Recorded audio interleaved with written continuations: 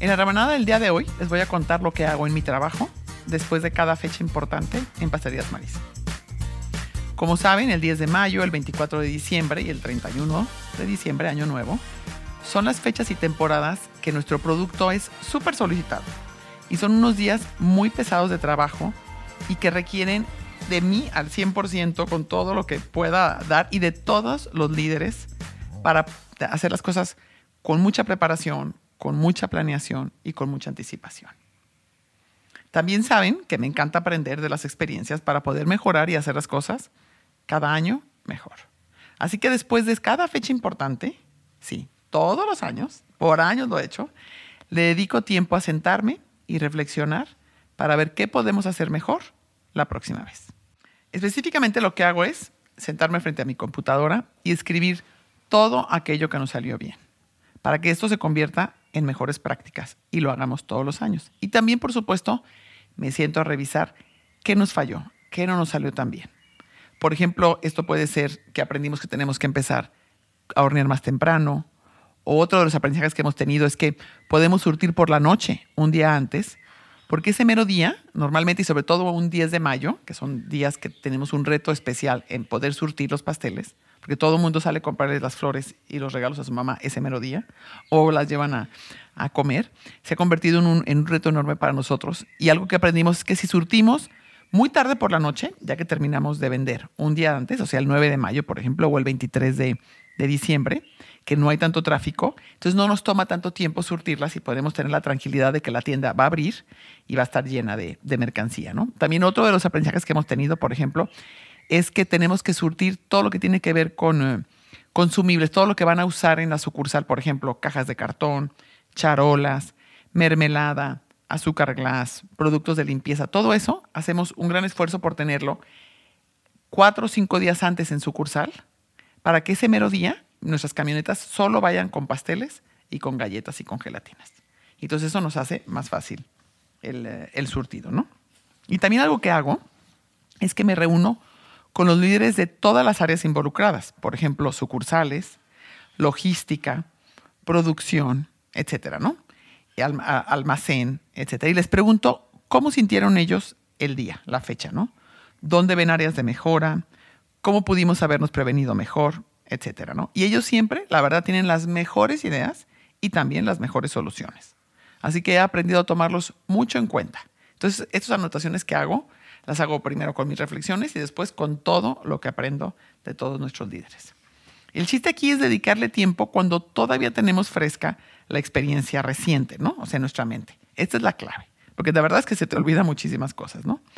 Y la otra clave es leer esto, porque no nos sirve de nada haberlo apuntado si no lo vas a revisar al siguiente año, ¿no? Entonces, lo importante también es leer esto con un mes o mes y medio antes de la fecha para alcanzar a aplicar las nuevas ideas, para evitar caer en los mismos errores. Y yo las leo y luego al ladito apunto lo que ya voy haciendo, lo voy poniendo palomita. Y si lo que tengo que hacer involucra a alguien más de la empresa, involucra a otra área, entonces me reúno y me siento con ellos a revisar esto que apuntamos el año pasado para volverlo a hacer bien o para evitar caer en el mismo error, ¿no?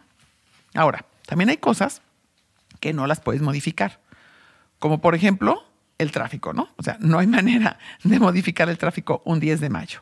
Y tampoco podemos modificar, podemos decir, ay, quiero rentar más camiones refrigerados, que estos nos sirven mucho, unos de 3 toneladas, que ponemos fuera de nuestras sucursales. Porque no hay en el mercado, ya lo hemos comprobado con todas las compañías que rentan, no hay quien nos rente tantas camionetas por solo 2 días. A veces necesitamos 15, 18 camionetas. Entonces aquí, no sé cuál va a ser tu reto, cada uno tenemos nuestros retos de cosas que no podemos modificar. Entonces aquí tú tienes que ser mucho más creativo y buscar otro tipo de soluciones o llegar a la conclusión que más de X número de pasteles, por ejemplo, no vas a poder distribuir. Algo que sí es que jamás sacrifico la calidad de los productos por vender más o por producir más rápido. Tenemos que encontrar la forma de producir más cantidad de pasteles, más cantidad de gelatinas, pero con la calidad de todos los días. Entonces ese reto, seguro cada uno de ustedes los tiene en sus fechas pico, sean hoteles, sea lo que sea que produces, tienes que encontrar la forma de nunca renunciar a la calidad de tu producto, ¿no? Y además esto es algo que puede servirte en tu negocio, pero también en tu vida. Cuando sales de viaje, por ejemplo, y regresas, ¿qué aprendizajes tuviste que te pueden ayudar en tu siguiente viaje? O tal vez en las juntas de consejo, en las asambleas o reuniones de trabajo. ¿Cómo puedes aprovecharlas más? ¿Cómo puedes llegar a mejores conclusiones y soluciones? ¿Cómo puedes hacer sentir a todos incluidos? ¿Cómo puedes conseguir que todos se sientan con la libertad de expresar sus opiniones y sus desacuerdos? Porque a lo mejor, reflexionando al salir de una junta, te das cuenta que siempre los que hablan son 2 o 3 y los que se quedan callados son los 4 del final de la mesa. Bueno, entonces tu trabajo es ver cómo le haces para que esas personas se sientan incluidas y se sientan seguras y en libertad de expresar sus opiniones. Muchas cosas en la vida no salen como lo planeamos o como lo deseamos. Y rara vez nos detenemos a revisar qué salió mal. ¿Qué pudimos hacer mejor? ¿Dónde debemos cambiar? ¿Cómo nos podemos preparar mejor para la próxima vez? ¿A quién preguntamos qué sabe más? ¿Qué libro deberíamos de leer o qué taller deberíamos de tomar para hacerlo mejor? Aquí lo que se trata es de detenernos, pensar, analizar y escribirlo. Eso es todo.